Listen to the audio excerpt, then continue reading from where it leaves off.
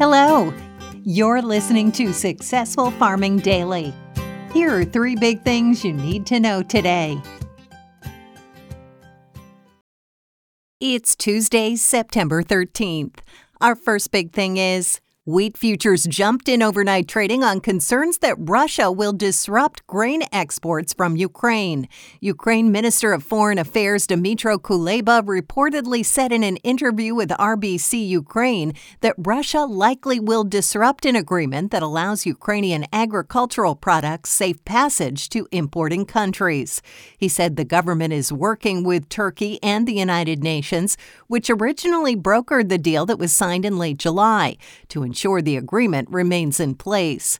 Russian President Vladimir Putin in recent weeks accused Ukraine of shipping grain only to wealthy European countries instead of African nations where it's needed most to alleviate hunger. Ukraine countered by showing exactly where the shipments have gone since the agreement took effect.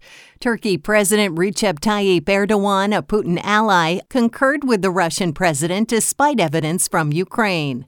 In the U.S., meanwhile, 85% of the spring wheat crop was harvested at the start of the week, just behind the prior 5-year average of 89%, the U.S. Department of Agriculture said in a report yesterday.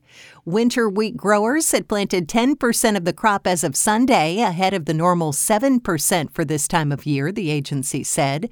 Soybean futures jumped overnight as the condition of the U.S. crop dropped in the 7 days that ended on Sunday. About 56% of soybeans were in good or excellent condition at the start of the week, down from 57% a week earlier. That's also down from the 57% that earned top ratings at the same point last year. 22% of the crop was dropping leaves behind the prior 5-year average of 28%, and pod setting was all but complete, the USDA said.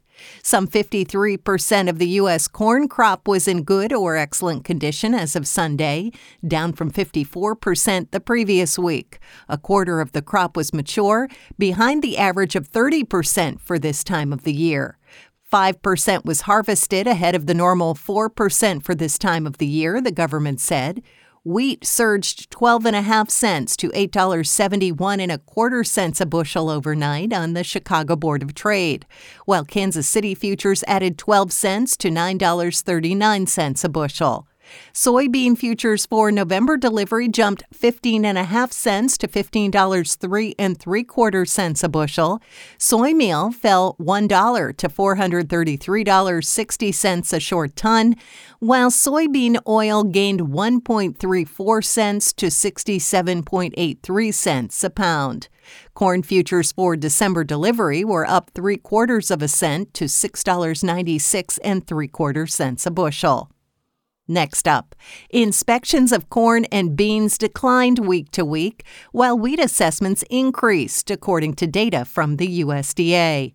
Corn assessments in the 7 days that ended on September 8th totaled 446,620 metric tons, down from 531,667 tons a week earlier, the agency said.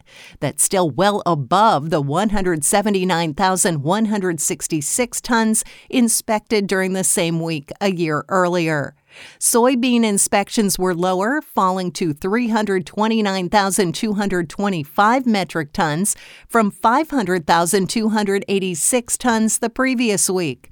The total was higher than the 193,894 tons examined at the same point in 2021, the government said. Wheat inspections, meanwhile, jumped to 736,515 metric tons last week.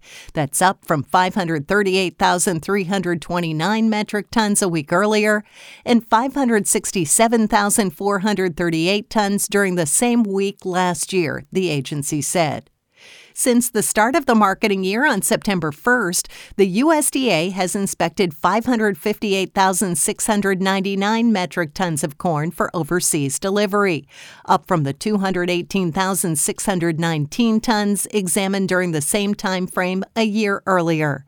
Soybean inspections since the beginning of the month now stand at 381,524 metric tons, up from 224,248 tons assessed in the same period last year, the government said. Wheat assessments since the start of the grain's marketing year on June 1st now stand at 6.4 million metric tons, down from the 7.18 million tons examined at the same point a year earlier, the USDA said in its report. And finally, extremely dry weather may lead to wildfires this afternoon and early evening in parts of western Nebraska, western South Dakota, and eastern Wyoming, according to the National Weather Service. In western and north central Nebraska, winds will be sustained from 20 to 30 miles an hour, with gusts of up to 35 miles an hour, the NWS said in a report early this morning. Relative humidity will be low in the region, the agency said. In eastern Wyoming and western South Dakota, a red flag warning has been issued for this afternoon. Warm temperatures, low relative humidity, and breezy southwest winds will continue to create critical fire weather conditions, the NWS said. Looking ahead, isolated thunderstorms are possible in the same area starting Wednesday. The threat of severe weather is low at this time, the agency said. Thanks for listening. Follow more news on agriculture.com.